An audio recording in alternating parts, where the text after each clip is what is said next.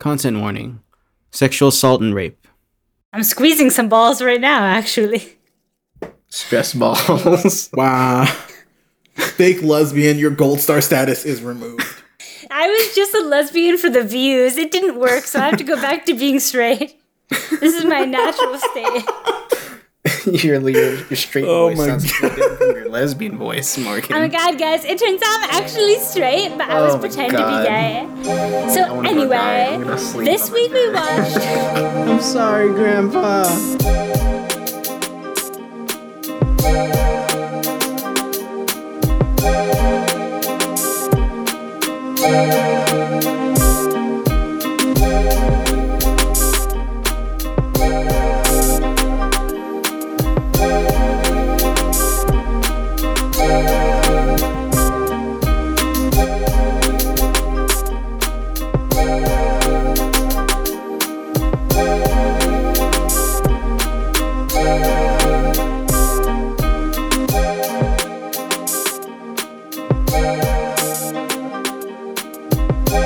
Hello, and welcome to I'm Sorry, Grandpa, the movie review podcast where our conflicting recollection of events serves to undermine the stories we watch and our reviews of them.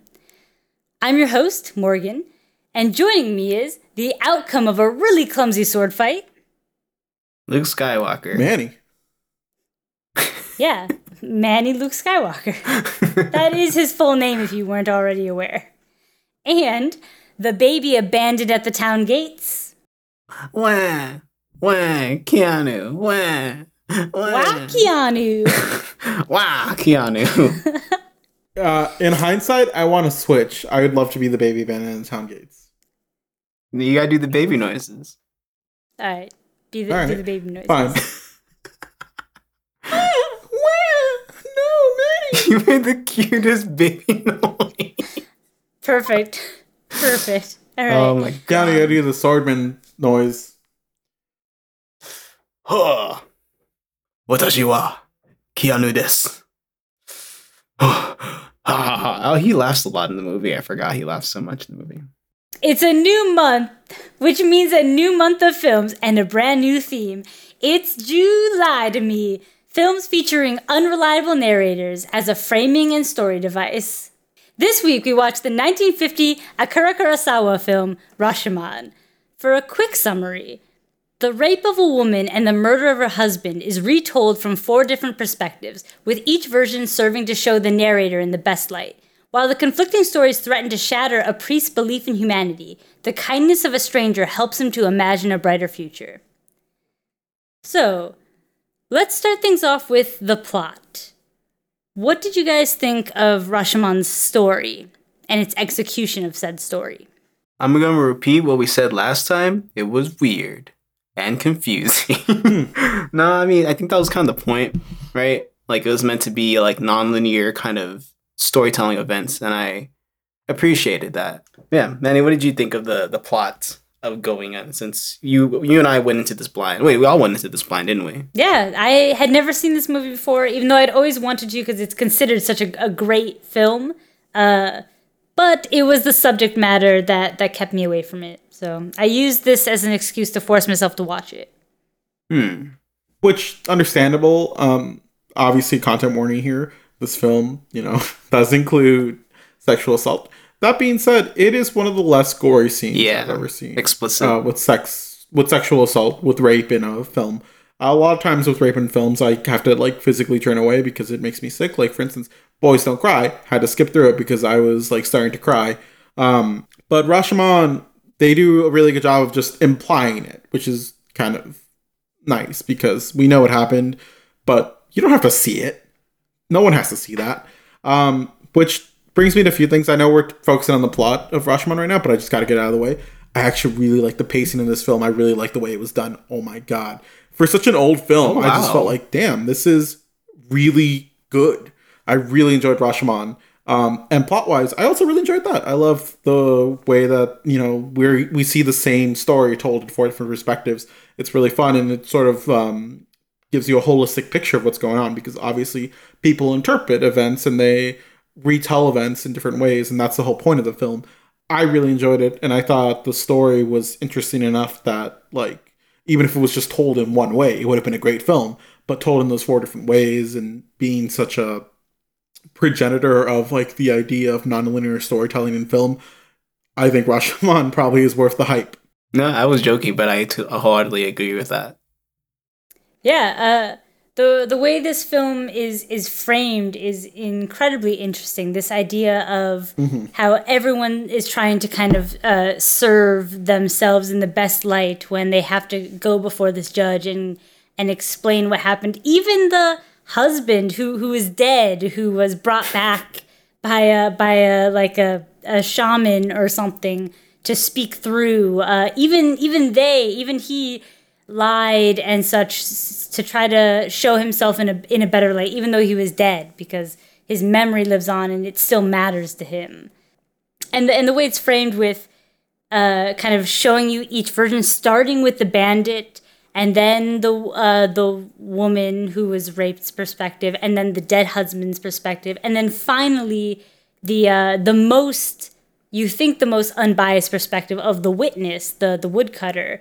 And even he left out some details because he stole the dagger at the end in order to, I assume, probably to sell to feed his family, because he does have 6 and now 7 children.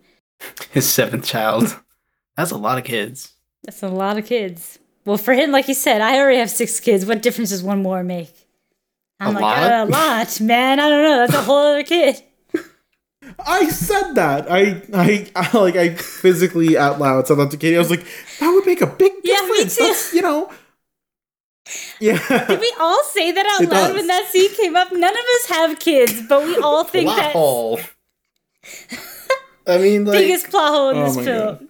They all of them were doing something to embellish or to enhance certain things about the fights or the things that happen. The only things that really were agreed upon was that there was a rape that occurred and someone was jacking some other shit. But everything else was all kind of not common.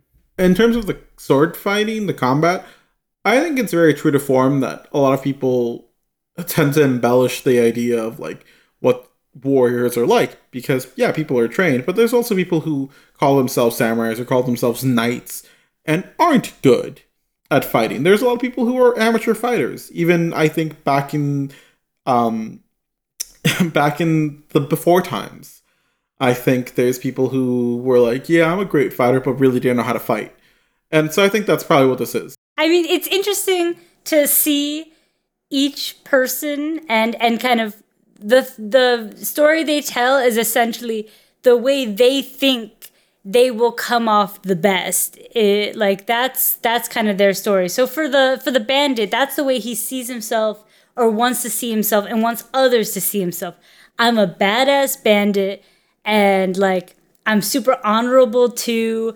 That was like his self-serving story, which with the woodcutter story, you have to assume is probably the most unbiased, because what does he have to gain of making others look bad? It's everyone's mind is kind of on themselves. How do I make myself look better? Making these guys look good or bad doesn't change the way people view me. I'm just looking at it. The only part of the story worth embellishing for him is the stealing of the dagger, because that's the part where he's stealing. No, I'd have to disagree with that a little bit, because I think sometimes people just tend to underhype things naturally. People, are like, oh man, shit was crazy, or people are like, man, it wasn't even that cool. It was kind of whatever. It's just sort of the way that you interpret things, because the world is seen through your unique perspective, and you'll always have those things there. And so I think, like, yeah, maybe he could have seen it and been like, oh man, that was whack, whatever. But like, in reality, it was normal, because sometimes things are just, they're not amazing. So you understate how impressive it was. It's still, the fight probably wasn't as cool as the bandit said, because we got a witness saying it was bad, and we have a bandit saying my fight was great. So we can kind of take these two sides from the person that watched the fight and was like, it was lame, and the person that was in the fight and said it was great. And we can kind of skew it more in favor of it was probably a lame fight. I would agree with that. Keanu? The wife also had, didn't really bring up the fight at all either, though. So we can't really confirm that either. Yeah, exactly. In And that's another thing. I'm surprised that in her version, I guess because in all the other versions, the fight was instigated because she asked for it, and she Right. probably didn't want to see. She probably didn't want to come off that way as asking for that fight to take place. Everyone else's version has her begging for the fight, and in her version, no, the bandit left. I was weeping. My husband stared at me with such loathing that I passed out, and then he was just dead when I woke up. Like, that's the best way she can make herself look. I didn't ask them to fight. I was overcome with grief, and my husband killed himself maybe while I was passed out. I thought it was implied that she killed him, though. Like, she made a lunging motion with her knife. That seemed like the implications that she was giving, but why would she want to tell people that she killed her husband? Yeah, that is the wildest part for me. Like, why would she do that? And I just thought it was because like she felt grief that she was raped, and she felt responsible for her own horribleness. Like, she wanted to be pure, and she wasn't because of what could happen to her and such. I feel like maybe she thought it was atonement. She didn't seem kind of what's the word for it? She didn't seem, I don't know. Maybe she was acting. She's acting within the acting. Rashomon within Rashomon. It is a lot more tasteful. That I mentioned, I think about now, like, there's a lot of fucked up shit that happened in this movie, but it didn't feel fucked up. It was very tasteful, as y'all were mentioning before, by the way. Yeah, like Manny said earlier, like you're saying now, in terms of what they're showing us, it's not gut-wrenching. They cut away. There's just like one moment where you even have to see a kiss. And like even that, most of the time they cut away to kind of show the symbolism of the light fading from the trees. Oh. So all of that was Right. really nice. Obviously, there is the element of everyone's kind of agreement that the rape is the woman's fault and now she's tainted and undesirable and everyone can kind of cast her aside. Kind of the dialogue and discussion of it afterwards is upsetting in that sense. Yeah. It's a cultural thing and I guess a thing of the times, but it's definitely, while I'm really glad we didn't have to see a rape happen 4 times over. It is upsetting to see everyone's treatment of her afterwards is pretty universally consistent throughout every version, which is sad to see. Yeah, it really speaks to the times that they all were just accepting of or had to live through at the times. Oh, man. Yeah. Well, Kate, my longtime partner, actually made note of that. Specifically that everyone in that movie is just like such a sexist prick. Like at least the 3 main characters there with the samurai, the bandit, and also the wife. She herself is like subjecting herself to this societal idea of, like, I'm not pure anymore. So like either I go with him or I go with you, but like it has to be only one. His whole reasoning is she was beautiful, so I mean I had to have her just because she was walking by on her horse, and he blamed it on the wind. He said no one would have been murdered that day if it hadn't been for the wind, because the wind blew open kind of the veil over her face, and then he saw her. He puts the blame on something else completely. Like, the blame isn't on him inside being a murderer and a rapist. The blame is, well, of course, it's not his fault for wanting to rape her because she's beautiful. The fault is for her beauty being shown to him, not for his reaction to her beauty. And we take the blame away from someone's reaction to seeing something and put the blame on the fact that it was shown to them. And it shouldn't be like girls at school shouldn't have to be punished for wearing spaghetti strap tank tops because they're showing their shoulders to men. The men or the people that are lusting after it should be at blame, or not necessarily lusting. I guess you can lust silently, but for reacting in a bad way, they should be put at blame for then reacting in such a way. It's the reaction, not like something being put in front of you, that should be put at the forefront of blame. I'm going to go ahead and do a little PSA there to just be like, being horny is so perfectly okay and natural. But like, the second you take that step into being like, my desire outweighs what somebody else deserves in terms of respect or just general self-determination of their life or anything like that, you're being a monster. So fuck that. You can be horny, go jerk off, go find someone who wants to have consensual sex. But like, anytime you step into like any situation in which you're taking someone's ability to choose away from them, that's not just you being horny, that's just you being a dick. I actually wanted to ask one more question about this, like tangentially, since I think we've all covered very greatly that this is a horrible act that the bandit was performing and the samurai was abetting to. Did the bandit get actually sent to jail? Was he punished at all?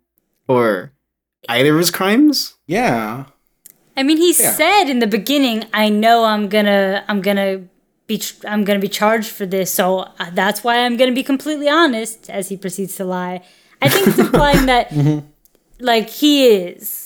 Yes. We presume he's locked up in some way or death penalty or something. But I think the fact that they didn't even bring that up after the fact, I think that means something a bit more sinister, at least in that tangent, at least for the story at that point. I don't know if I'd agree with that, Keanu. I think it's just there was no point to bring it up anymore. It's just like it's obvious that he's a horrible person. But I think that's Keanu's point, is that the movie's not framed around justice for the rape. The rape is just used as a portion of the storytelling device. Okay. Yeah. Which is a about larger telling of the story as a whole, that it doesn't really frame it in a way that, like, for Western audiences, we would really want to see, like, if an act like this was performed, we would want to see full justice, and we want the moral at the end to be, don't rape. Yeah. So I think it's an interesting point that you raised that, you know, we have this Western perspective of we want to see justice, quotation marks included in there, where it's like we want to see people punished for the crimes that they do. But also, I think it goes on to sort of talk about our perspective of what justice is, because I think ultimately there's a rehabilitative aspect to justice sometimes. Americans and Western society really like that whole eye for an eye idea. We want to see people be punished. Whereas obviously in this film, that's not the point of the film. The point of the film is just to look at different perspectives on the same story. Let's talk about the theme of this film. The prevalent kind of idea or kind of symbolism, whatever, that you kind of see flowing throughout the story. What did you guys kind of get the most from this film? People are ass, and also people are not to be trusted. Trust no one, not even yourself. Yeah. I think that's like the one that everyone should take away from this film. I guess the biggest thing that I took away was this idea that the objective truth is obscured by the folly of a human lens. So this idea where there is no objective truth as long as a human is saying it. Because no matter what, whether it's a self-serving interest or your own personal bias and filters, you're gonna take what you see, and it's going to kind of come out like obscured by your own personal biases one way or another. Which I guess goes into the people can't be trusted motif. There is no real objective way to take from this. So then what is the lesson we take from it? Don't trust anyone at all, because that's the lesson. The lesson is there is no objectivity. Well, I would disagree. I did have a secondary theme that I got based on the framing of the story being told and that priest's journey of going through, like, not being able to trust humanity, to kind of finding a glimmer of hope at the end. Yep. Where morality transcends objectivity, or essentially moral intentions don't need to be overshadowed by immoral actions or perceived immoral actions. The baby. Baby. You know, I'd focus along on the big thing of, you know, the unreliable narrators, that is the big takeaway at the end of the film. It ends on the priest being like, yeah, you restored a little bit of my hope, which is just to say that things are complicated. People have their own perspectives and opinions and their own motivations to drive them. And so you might interpret something as being like, oh, this person's terrible, but, like, you know, they're just doing what they need to do to be a fucking human being at the end of the day. And so, yeah, that's a really good takeaway.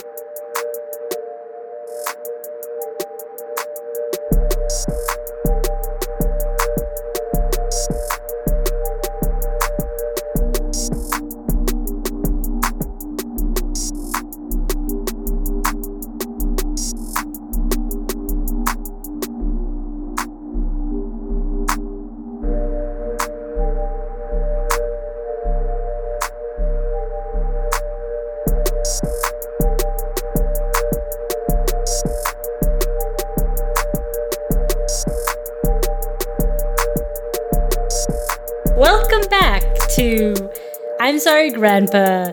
You Lied to Me, Unreliable Narrators. It's time for I'm Sorry, Game Pa. This time we're going to do a little bit of a murder mystery for you guys. I'm going to tell a tale, and you guys have to decide who the murderer is based on everyone's very honest, recounting of events. Clue style. Yeah. In the good old United States, we celebrated July 4th this past Sunday. For the Gammon family, it meant an intimate party with their loved ones. Husband and father, Aaron Gammon, barbecued while wife and mother, Tandy, hosted. Their twin daughters, Lily and Dolores, partied all night, having just turned 21. Their older brother, Duncan, tried fruitlessly to keep the girls in check. Around noon the next day, Aaron Gammon was found dead in the yard. He had been watering the plants when he was stabbed in the back several times with a machete. When interviewed, the neighbors heard several arguments that had broken out at the Gammon residence over the course of the night.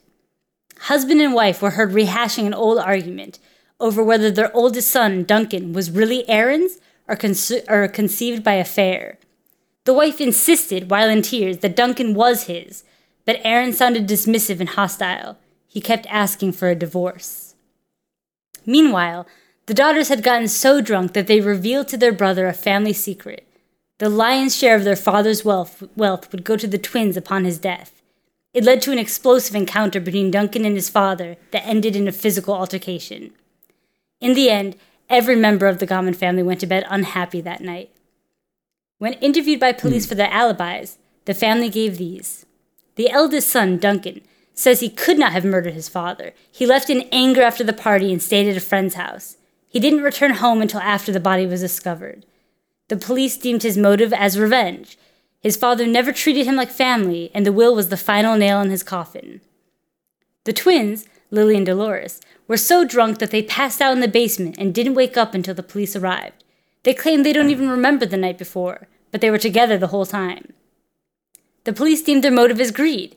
Killing their father meant the distribution of his will and would stop any future changes from limiting their wealth.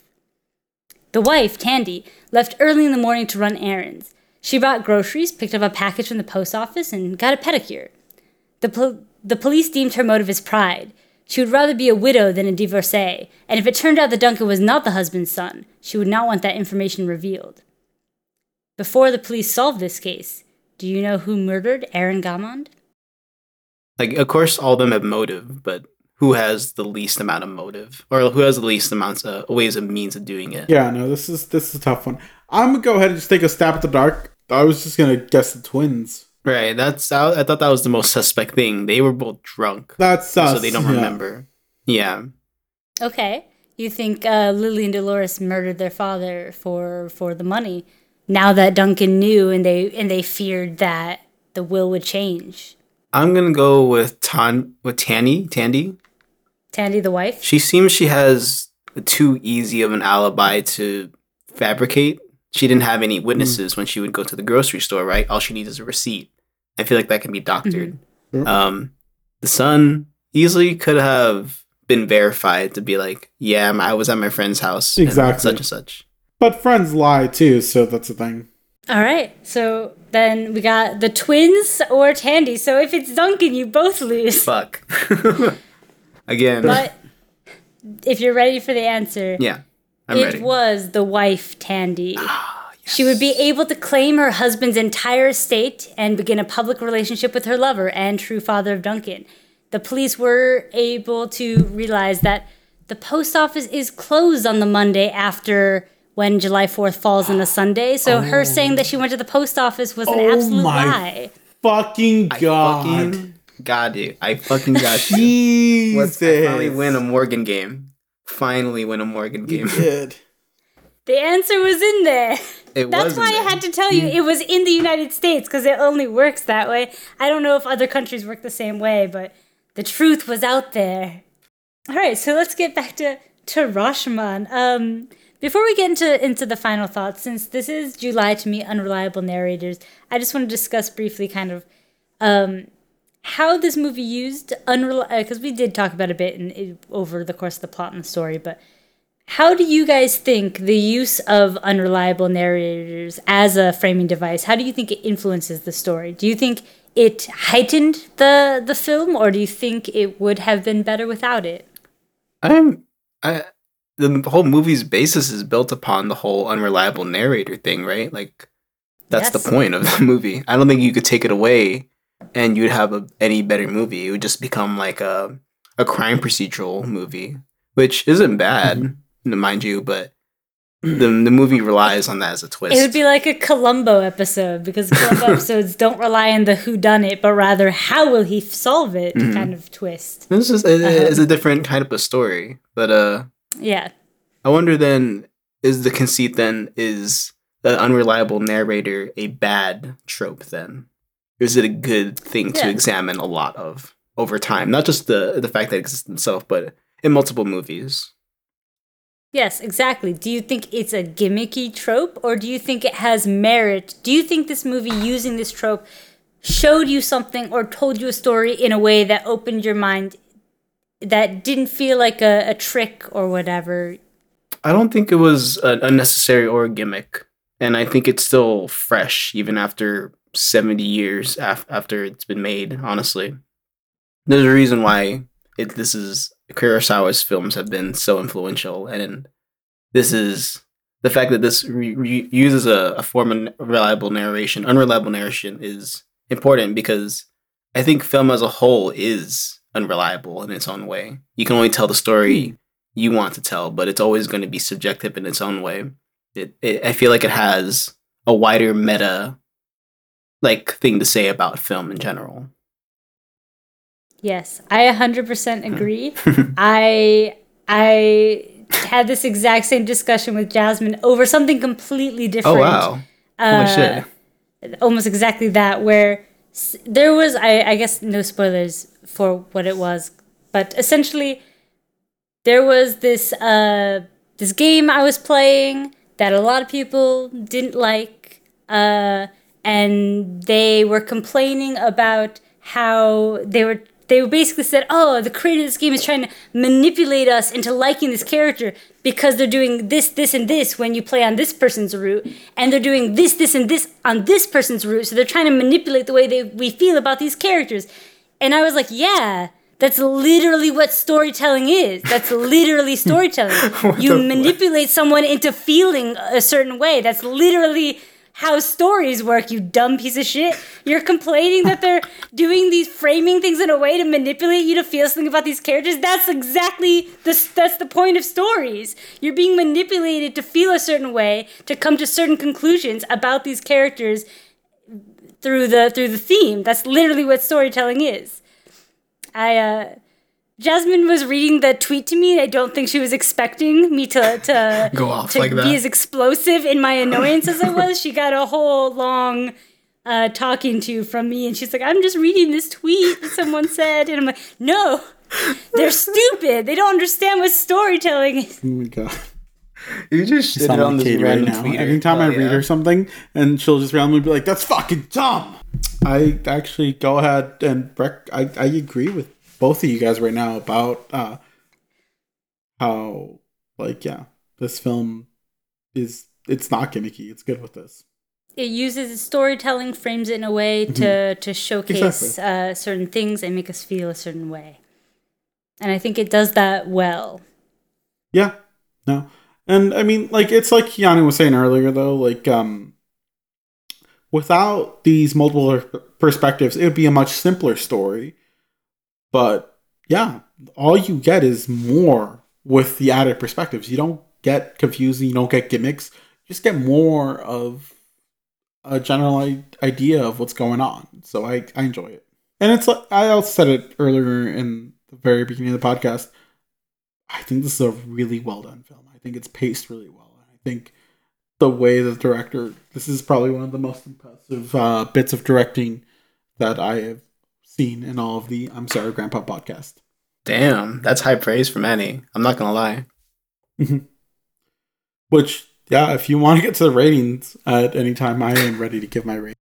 Yeah, let's now let's bring this right into final thoughts. Manny, final thoughts on the film. Give us your rating. It's 10. Damn. 10. This film was a 10. This film was a 10 for me. Damn. This film Damn. is a 10 for me.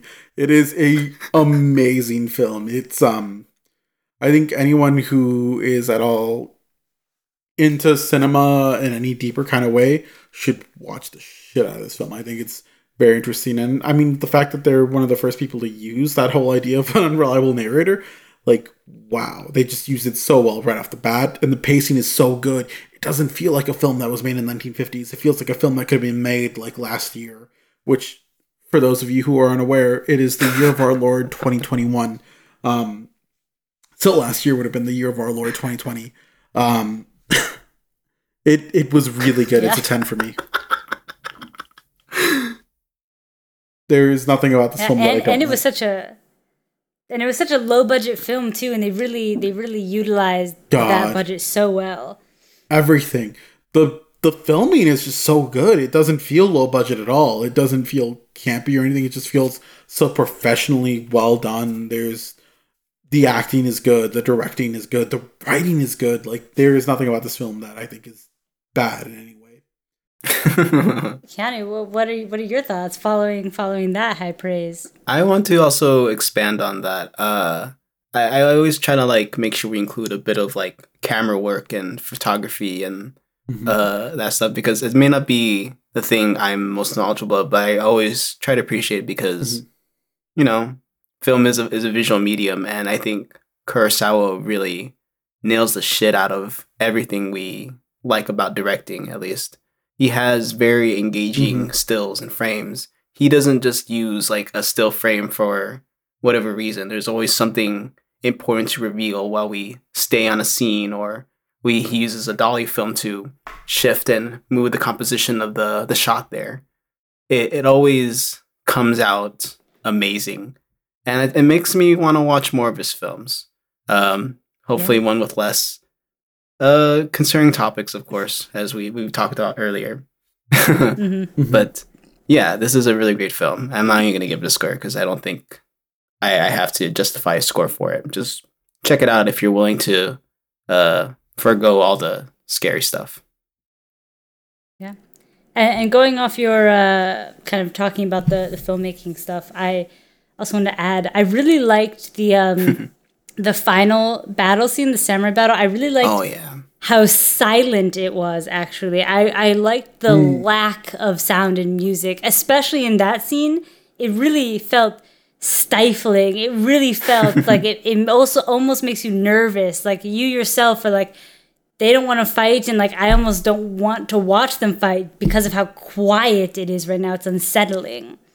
There's a lot of great moments like that in the movie. I'll give it 3 out of 4 weirdly drawn on eyebrows. They were not drawn on. What the fuck? Are you kidding me? Those were not real eyebrows, Keanu. None of the women in this film had real eyebrows. I thought you were talking about the bandit and the samurai. Oh, no. The 2 women in this film, like, they painted over their eyebrows and then just like put a little bit of like paint to give their eyebrows. They had I think that was the style back then. Yeah, it is. The Shrine Maidens kind of look to them, and the Nadeshiko Yamato look that's very popular back then. That was Rashomon. I think it was a good film overall. Again, I was worried about watching it because of the content warning, the content of the film, but it was good. I think it handled it well, considering it was a film from the 1950s. I thought it was going to be way more explicit and way more just gross, but overall, good. Yeah, man. So next week for July to me, what are we watching, Manny? All right. So I've had a tough time struggling with this because on one hand, there's the classics. There's, Saizo Kosei, Tyler Durden, all that bullshit. But on the other hand, we could watch. What the fuck are you doing with your voice? What do you mean, Keanu? It's just how I sound all the time. Fucking 7 days a week, 52 weeks a year, bitch. 12 months in a fucking year. 10 years in a fucking decade. 11 years in 11 years.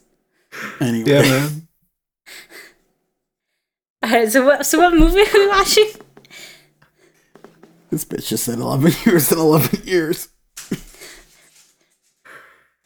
Anyways, I believe. So, anyways, as I was saying, I had a real hard time struggling to like figure out the film. On one hand, we have the classics. We have Cesar Cose. We got Tyler Durden. But then we got some weird shit. Cesar Cose. And so I think just for a weird, a good in between of like popular films, but also something that I haven't seen yet, we're gonna do the Leonardo DiCaprio classic, Shutter Island. Ah, yeah, okay. Oh no. But yeah, okay, cool. So that was Rashomon, and next week we'll be back for Shutter Island, a Leonardo DiCaprio film. That might be our first Leonardo DiCaprio film too, and our first Scorsese as well. So 2 firsts. Interesting choices. So this was I'm Sorry, Grandpa, and You Lied to Me. We'll see you around, or maybe we won't. Who knows? I'm not reliable. I'm sorry, Grandpa. You know you're a redneck when you lie to your grandpa. You take that marble right up that asshole, and you stick it down. Sorry. Why are we doing this, man? Why are we doing this deep ass voice? Grandpa. Are you okay? I legitimately think you're dying.